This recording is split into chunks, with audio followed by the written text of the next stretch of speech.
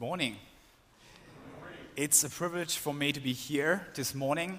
It's an honor to preach here in Kentucky, in Somerset. It's the first time I think that actually I'm preaching here in the States.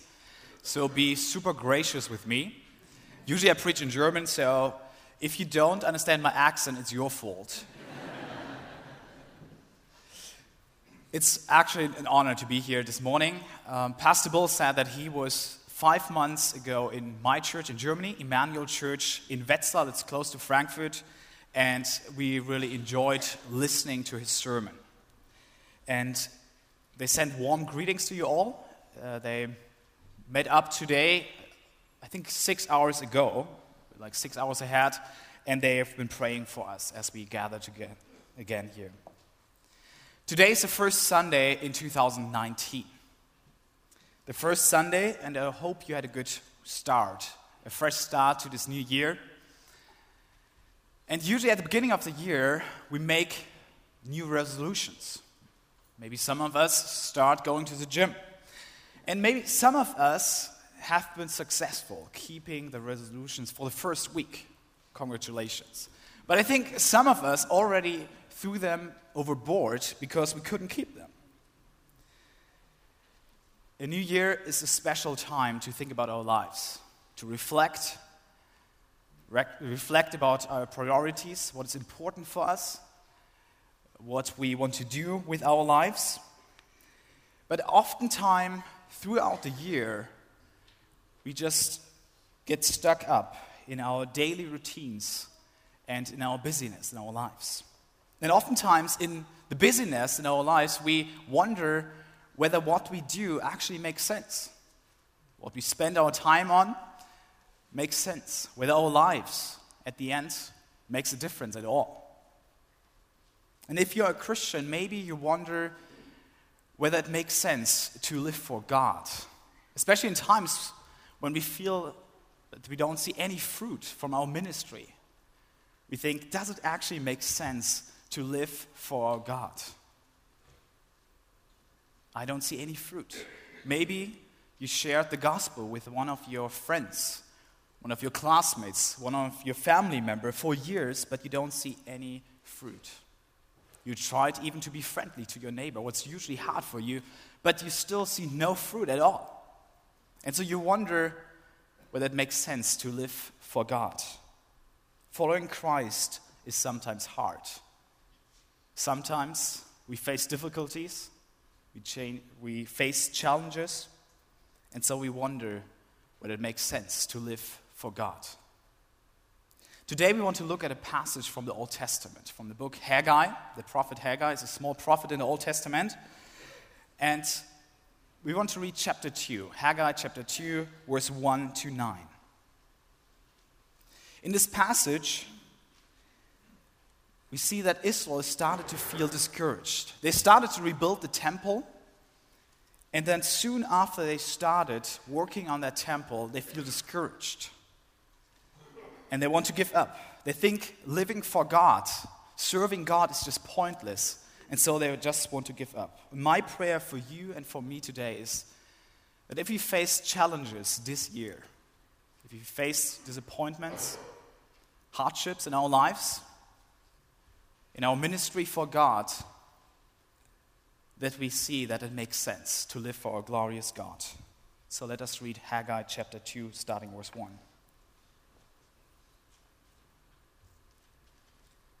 This is the word of God. In the 7th month, on the 21st day of the month, the word of the Lord came by the hand of Haggai the prophet. Speak now to Zerubbabel, the son of Shealtiel, governor of Judah, and to Joshua, the son of Jehozadak, the high priest, and to all the remnant of the people, and say, who is left among you who saw this house in its former glory? How do you see it now? Is it not as nothing in your eyes? Yet now be strong, O Zerubbabel, declares the Lord. Be strong, O Joshua, son of Jehozadak, the high priest. Be strong, all you people of the land, declares the Lord. Work, for I am with you, declares the Lord of hosts. according to the covenant that I made with you when you came out of Egypt. My Spirit remains in your midst. Fear not, for thus says the Lord of hosts, yet once more, in a little while, I will shake the heavens and the earth and the sea and the dry land, and I will shake the nations, so that the treasures of all nations shall come in. And I will fill this house with glory, says the Lord of hosts. The silver is mine and the gold is mine, declares the Lord of hosts. The latter glory of this house shall be greater than the former, says the Lord of hosts.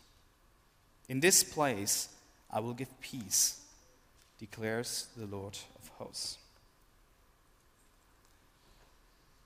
It's no secret that we as Christians, as believers, will face difficulties, discouragements. I don't think that's a secret. Like Israel, we'll face times where we think it doesn't make any sense to continue to work for God, to keep working and serving God.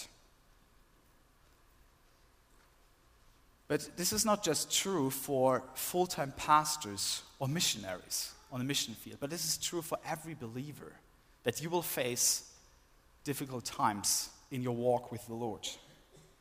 And this morning I want us to see 3 things from the text about living for God and discouragements. And the first thing is live for God even when it feels pointless. We see that in the first 3 verses. I want you to give some background. In the text, we are in Jerusalem 520 before Christ. Jerusalem used to be a splendid city.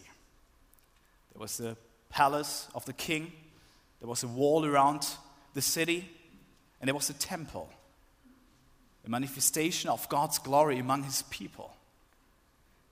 And the temple, the wall, and the palace, everything is broken down. Everything is destroyed. It happened 586 when the Babylonians came to Israel and destroyed everything, and they exiled some of the Israelites. And now Israel is back in Israel, in Jerusalem, for 16 years. But still, the temple is just a pile of stones. Nothing happened so far. They came back and they started building the temple, but then they just gave up because it was too hard. In Ezra 5, we read that through the prophet Haggai and Zechariah, and then Zerubbabel and Joshua, all of them mobilized the people to start building the temple again, to pick up the work and complete the work of the temple. And the prophet Haggai is a very small prophet. We just have 2 chapters. And it contains 4 sermons Haggai gives to his people just to kind of mobilize them to start building the temple again. And Haggai, the prophet, preached over a time span of 3.5 months. And in his first sermon, in chapter 1, he basically told them that they have to set their priorities right. And God told them, my house has been devastated for a long time. And you live in beautiful houses. And my house is not existing. It's just a pile of stones. And so God wants to make clear that his house is his priority. You might wonder whether it's important for God to have a beautiful church building. But it's not about the church building. It's not about the temple as a building, but it's what the temple stands for. The temple is a symbol of God's glory among his people. And so what God basically is saying through Haggai in the first sermon is, you're missing out the greatest blessing you can imagine. I want to live among you. I want to be your God, but you don't want me to live among you. And so Israel started picking up the work after the first sermon in chapter 1. And 6 weeks later, in chapter 2, they already feel discouraged. It's the end of October. If you read in verse 1, in the 7th month, on the 21st day of the month, that's the end of October. And it was the Feast of the Tabernacle. What was the Feast of the Tabernacle? Basically, Israel camped for a whole week in tents. And if you like camping, that would be probably your favorite holiday. They camped for a whole week in these tents. And they didn't do it just because they like camping. Like, I think Americans like camping. But they didn't do that because they liked it, because they wanted to remember that God protected them in the wilderness, in the desert. For 40 years, they lived in tents, and God camped among them. And so they were remembered, or should remember, that God protected them. He provided what they needed for 40 years, and even after they came to the promised land.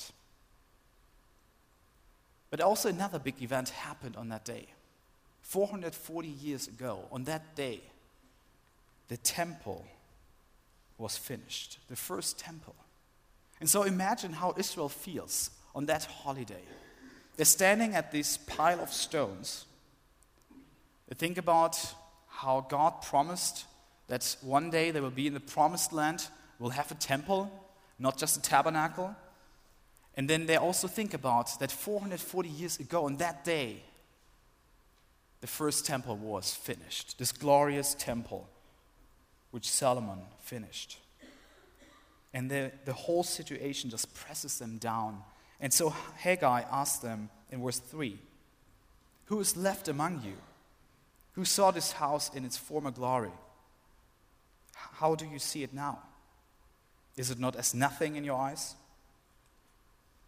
Why are the Israelites discouraged? First, they think that the old temple was so much better than the temple they're building right now. The old temple had gold, had wood from Lebanon. But this temple was built from trees from the neighborhood. And it wouldn't be that big like the old temple. And secondly, they think that what they're working right now doesn't make any sense. They will never finish this project. And some of the older generation, maybe over 70 years old, they can remember how they went to the old temple with their parents and saw the gold and this big building, 90 feet long, 30 feet wide, and 45 feet high. Solomon decorated the temple with cedar wood and gold.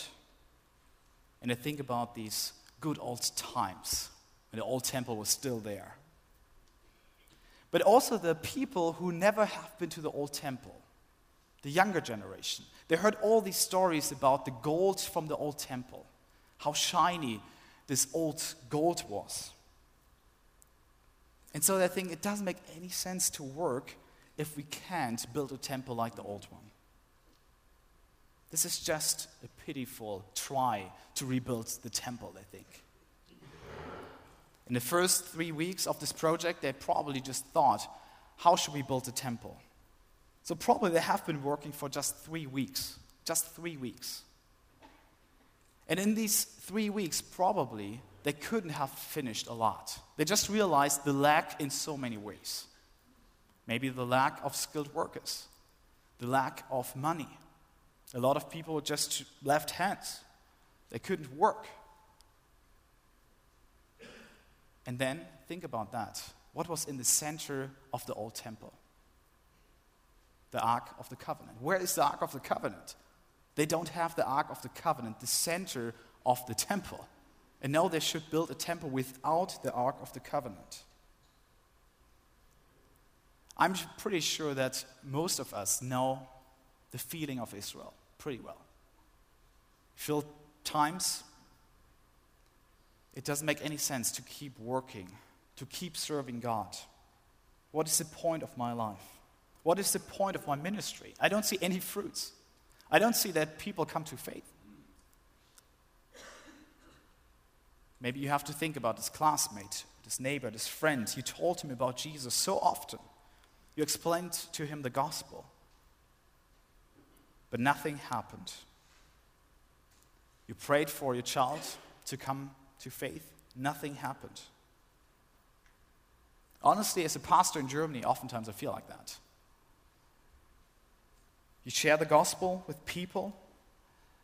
And our churches are usually very small. You share the gospel with people and pour so much energy and time into people's lives, and then nothing happens. I have to think about this one man who started coming to our church. He had a really tough life, and he was so interested in Christianity and in the gospel, and he made a decision for Christ, but soon after he just stopped coming without any reason.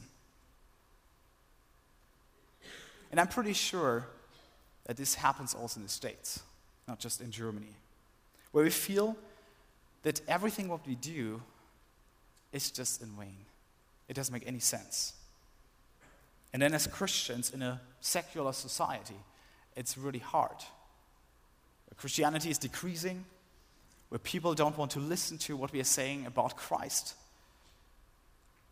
And we think sometimes it would be great living in the time of the Reformation. It would be great living in a time of an awakening, where people just heard the name Jesus and they came to faith. But the 21st century in the West is so hard sometimes, we think. It's so challenging. Let's see what Haggai has to say for people who are discouraged. Be strong, work, fear not. That's what Haggai says. Why should they be strong and work and not fear? We see that in verse 4 and verse 6. In verse 4, he says, "Yet not be strong, O Zerubbabel. Be strong, O Joshua. Be strong, all you people. Work, for I'm with you." And then in verse 6, "For thus says the Lord of hosts, yet once more in a little while." Do you see these two little words, yet and for, in both verses? Yet and for. Yet you are facing challenges. Yet it's hard to serve God. Yet it's hard to walk with God. It's not easy. But keep working. And then Haggai gives the reason. For. With the two fors, he introduces the reasons why we should keep working. Well, it still makes sense for God that we live for him. That we don't give up, even when it's hard. And the first reason is live for God because he promises to be with you. In verse 4 and verse 5. Live for God because he promises to be with you. Maybe if you hear that, it doesn't make any sense. What is the encouragement? Live for God because he promises to be with you. What exactly is the encouragement? It makes sense to live for God because he promises to be with you. He promises to help you. And he promises to give you strength to do the work he gave you to do. And then for the first time again, God is called the Lord of hosts.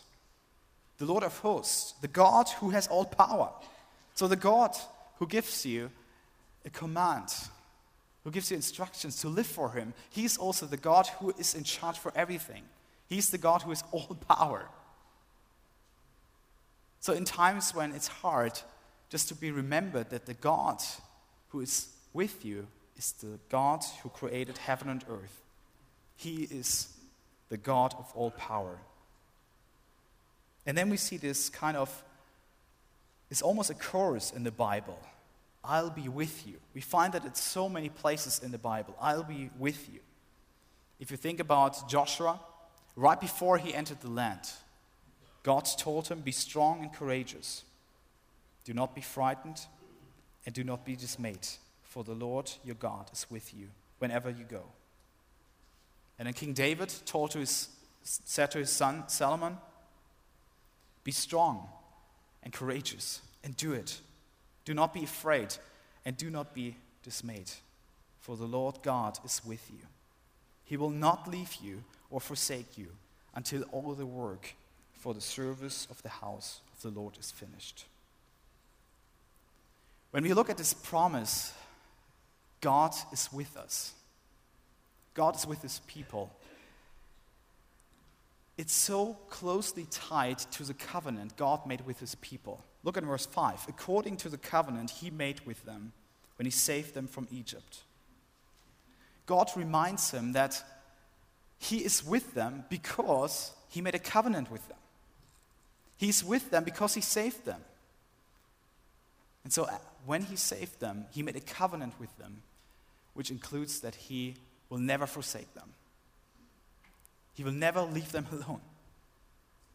It's not like God tells the people here, after you've finished building the temple, then I will come to the temple, and then I will be with you. No, God tells his people, as you start working on that temple, I will be with you. Not after you finish the temple, but all the time. As you serve, as you walk with me, I will be with you. It's not about the temple, but it's about God who wants to live among his people. And this is the greatest blessing we as Christians, we as believers have. That God is with us. That the creator of the universe promises to be with you. The temple is not that important. It's just pointing to a greater reality that God wants to live among his people. And then he says, my spirit remains among you. And that's true also for us Christians. That God gives us his spirit, and his spirit lives in us. How does that apply to us? When we think about the Great Commission, right before Christ resurrected, Jesus uses the same words Haggai uses here. It's the same, basically the same promise. Listen to what Jesus says to his disciples. All authority in heaven and on earth has been given to me. And now the command, go therefore and make disciples of all nations, baptizing them in the name of the Father and of the Son and the Holy Spirit, teaching them to observe all that I have commanded you. And now, and behold, I'm with you always to the end of the age. Do you see that? Jesus doesn't give us just something hard what we can't fulfill. He doesn't say, just make disciples. It's your job. And then I will be with you. Then I will bless you. No, he says, as you make disciples, I will be with you. As you do what I called you to do, I will be with you. And I'm the Lord who has all power and all authority. And so what I gave you to do, what I called you to do, will happen because I have all power. That's what Jesus says to us.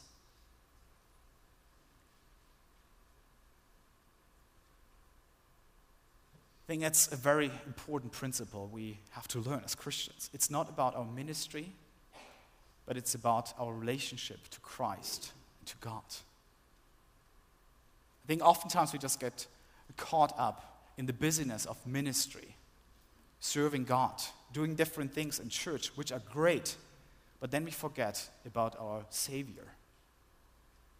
I want to illustrate that with a short example. I had a roommate in college, and he was one of these super strong men. He loved boxing. He would work out all the time. He never took a break. Actually, oftentimes in the morning, he would come in my room and start boxing, and it was really tough for me. It's one of my toughest times in life, probably. But one day, he discovered walking as a new hobby. From one day to the next, he loved walking. He went for long walks. And he would, if I would ask him, what are you doing tonight? He would say, I'm going to go on a walk. And I had no idea what was happening. But then I realized that he loved walking because he started dating.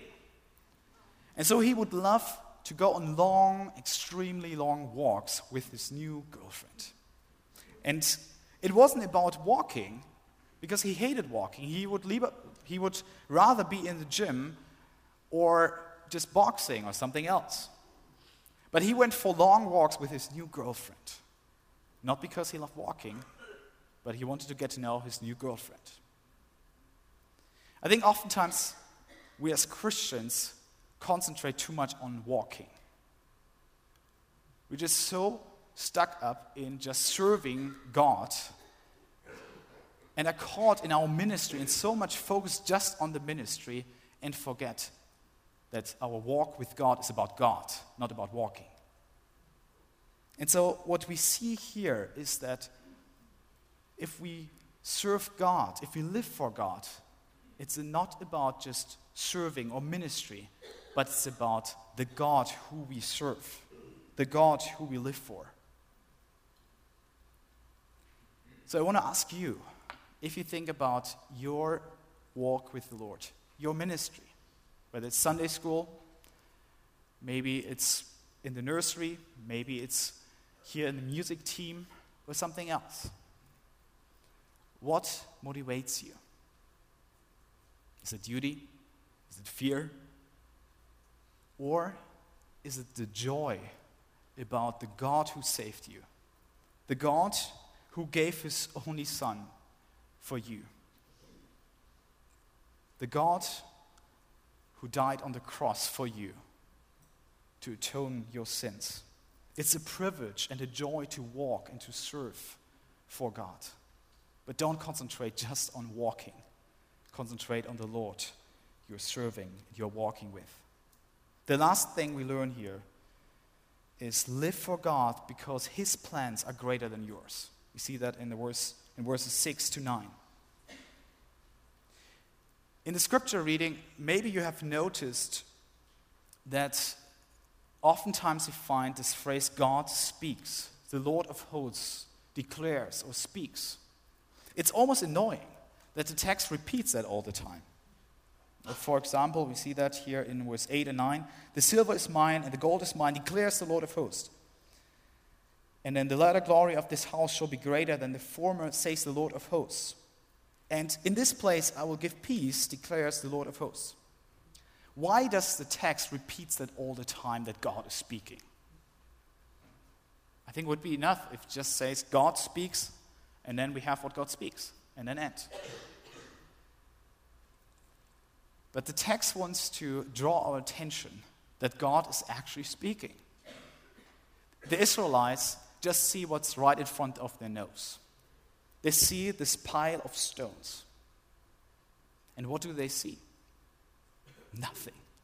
They just see the piles of stones, the old ruins of the old temple, and they see absolutely nothing. But then when God speaks and looks at this pile of stones, it makes such a big difference. Because God will make out of these stones a big temple. And to make sure that Israel doesn't look just with their eyes on these pile of stones, God wants to make sure that he is speaking and his perspective is totally different. One day, God will make a temple out of these stones. And he will finish that temple.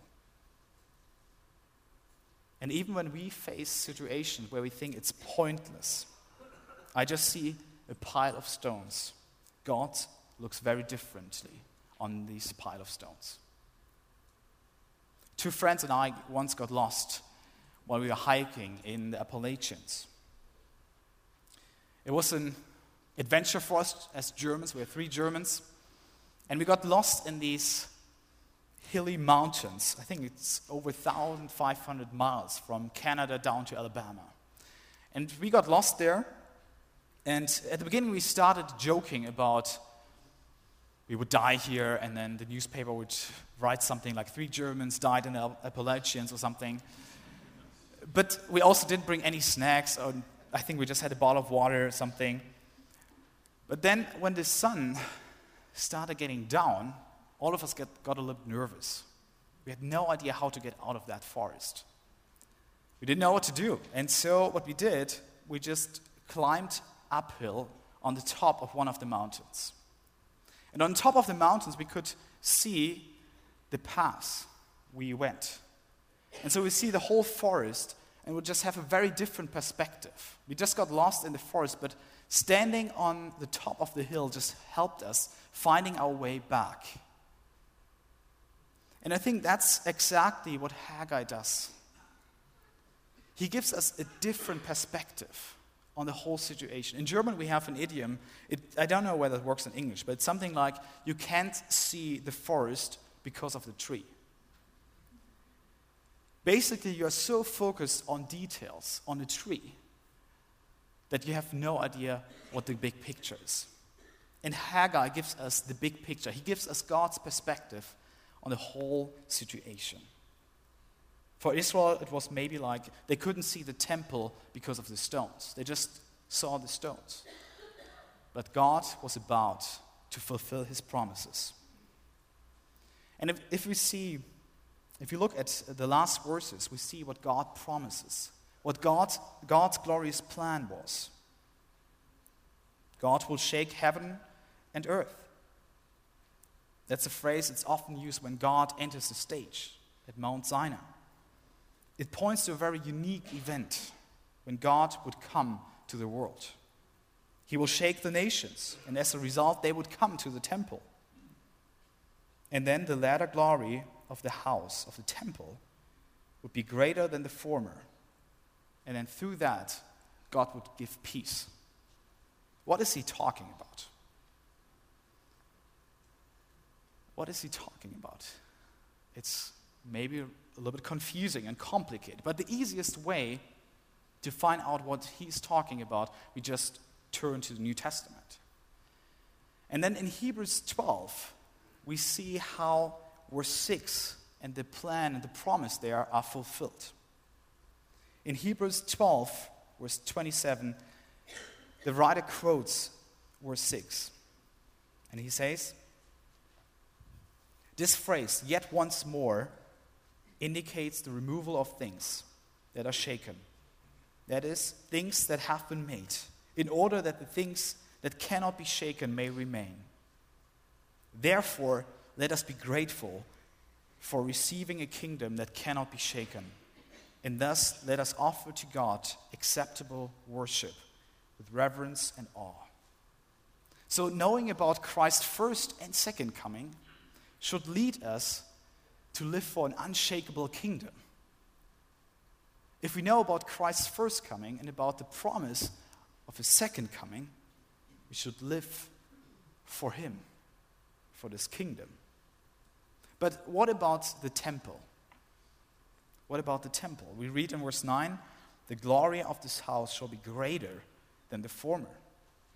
When would that happen? This temple, Haggai and the Israelites were working on, would be finished in 3.5 years. But this temple wasn't greater. It was smaller. It was nothing compared to the old temple. And then later, King Herod extended the temple. He made the temple a bit bigger. But then still, 70 after Christ, this temple was destroyed. So when would this promise be fulfilled? Maybe you know the story in John 2, where Jesus is right next to this extended temple of King Herod. And he points to the temple, or standing right next to the temple, and says, destroy this temple, and in 3 days I will raise it up. The Jews then said, it has taken 46 years to build this temple. And will you raise it up in 3 days? And then Jesus answered that it is him. When John comments, but he was speaking about the temple of his body. When therefore he was raised from the dead, his disciples remembered that he had said this. And they believed the scripture and the word that Jesus had spoken. In the Old Testament, God gets in touch with his people, with people like you and me, sinful people, through the temple and all the sacrifices. But you know what? In the New Testament, we don't need that temple. We don't need sacrifice because Christ is the temple. He is the sacrifice. He is the place where God shows his glory. When Jesus came to this world, when he became human, God himself dwelt among sinful people, sinful human beings like you and me.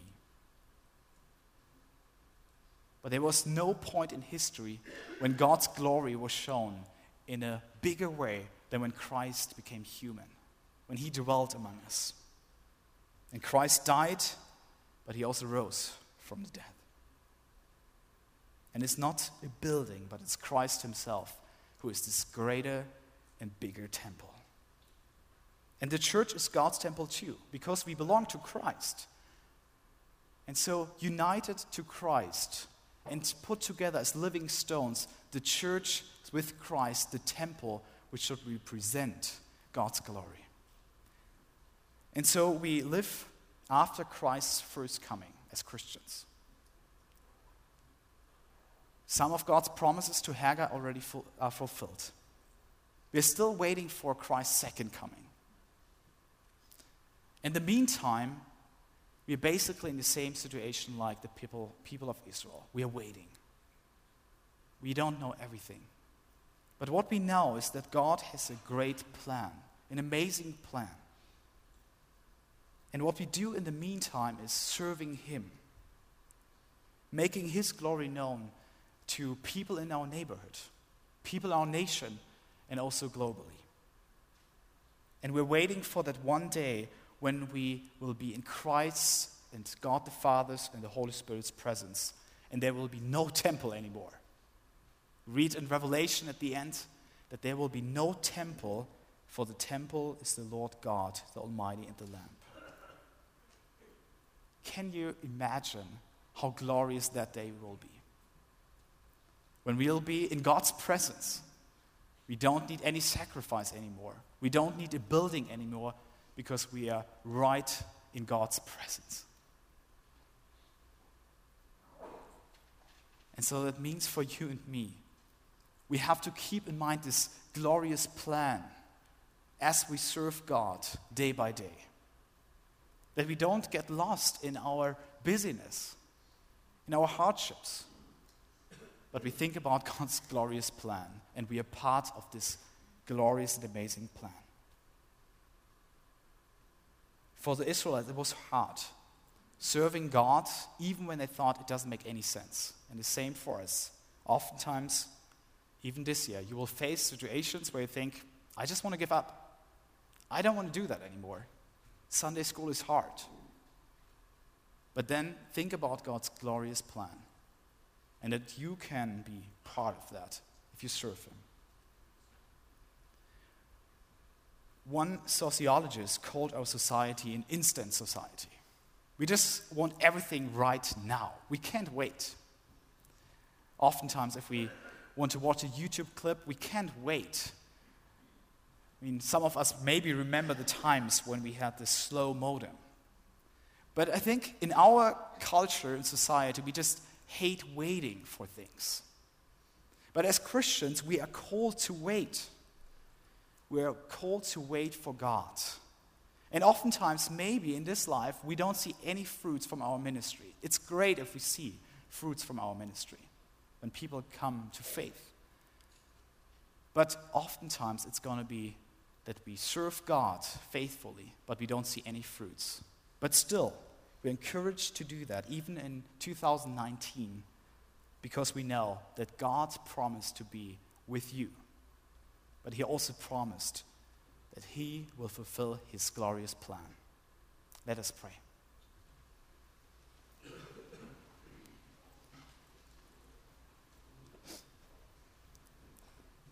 Heavenly Father, we thank you for your Son, Jesus Christ. We thank you that he became human. He dwelt among us to show us your glory. We thank you for the grace and the great salvation we have in him.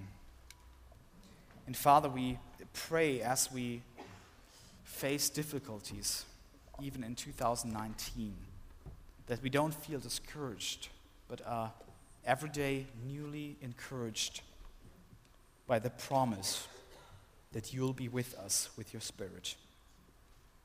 And that we, as we serve you, as we live for you, our glorious Creator, Redeemer, and King,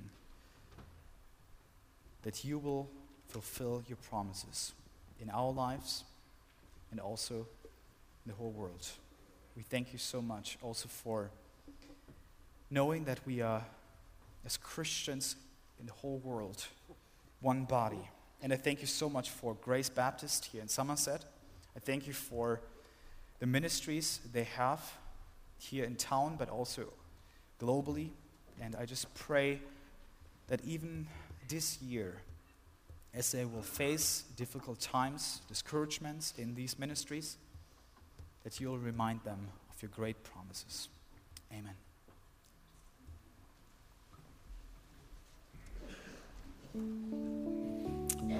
Thank you, dear brother. What a great reminder that